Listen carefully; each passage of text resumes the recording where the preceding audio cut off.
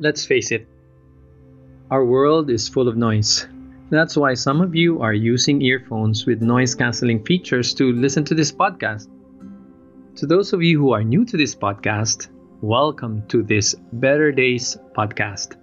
I have recently teamed up with like-minded people in the Pastoral Ministry Center of De La Salle College of St. Benilde in Manila, Philippines, to bring you audio topics aimed at making your day just a little bit better than yesterday.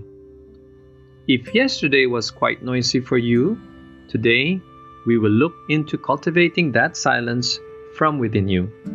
Hopefully, at the end of this, you will see that silence can be a form of prayer. This is Broden, and you're with me on Good Days and in Better Days.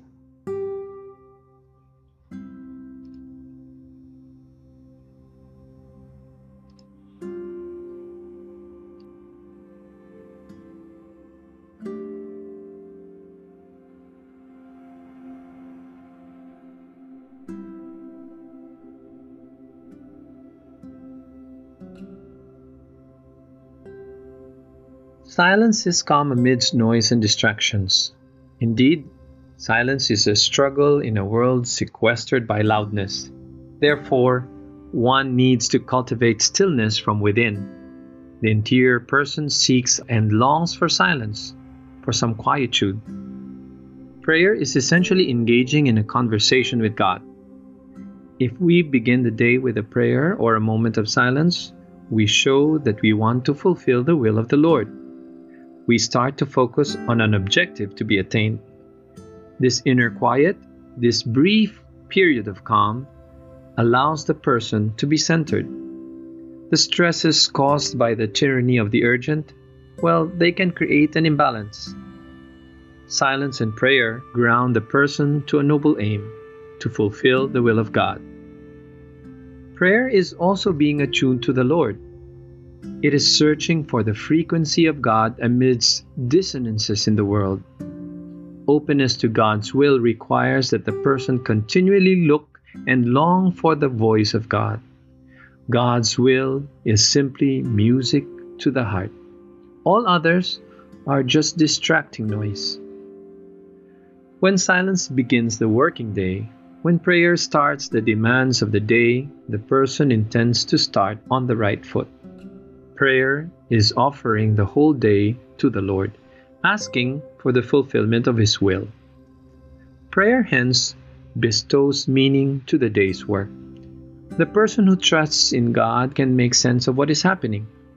This does not mean plain fatalism or come what may attitude or bahala na. Instead, the prayerful person becomes a participant in God's plan.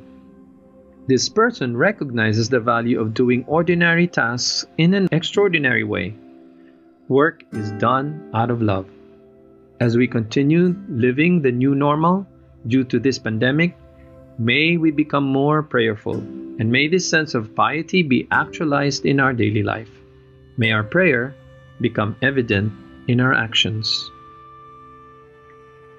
I would like to end this with a prayer that I got from a website called hrsrchurch.org. So let us pray. Lord, this moment is for you. I consent to your action. In my mind and in my heart, in my will and in my soul, I welcome your action. And to prepare myself to make room for you, I will sit here quietly with my eyes closed in an attitude of peaceful rest and loving devotion. My intent is to welcome you. I will slow down my thoughts and my imagination. I will calm down my fears and my emotions. I will try to exercise patience and humility. And I offer you these feeble efforts.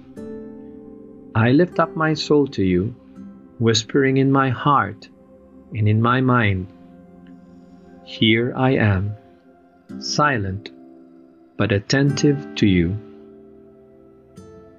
Amen.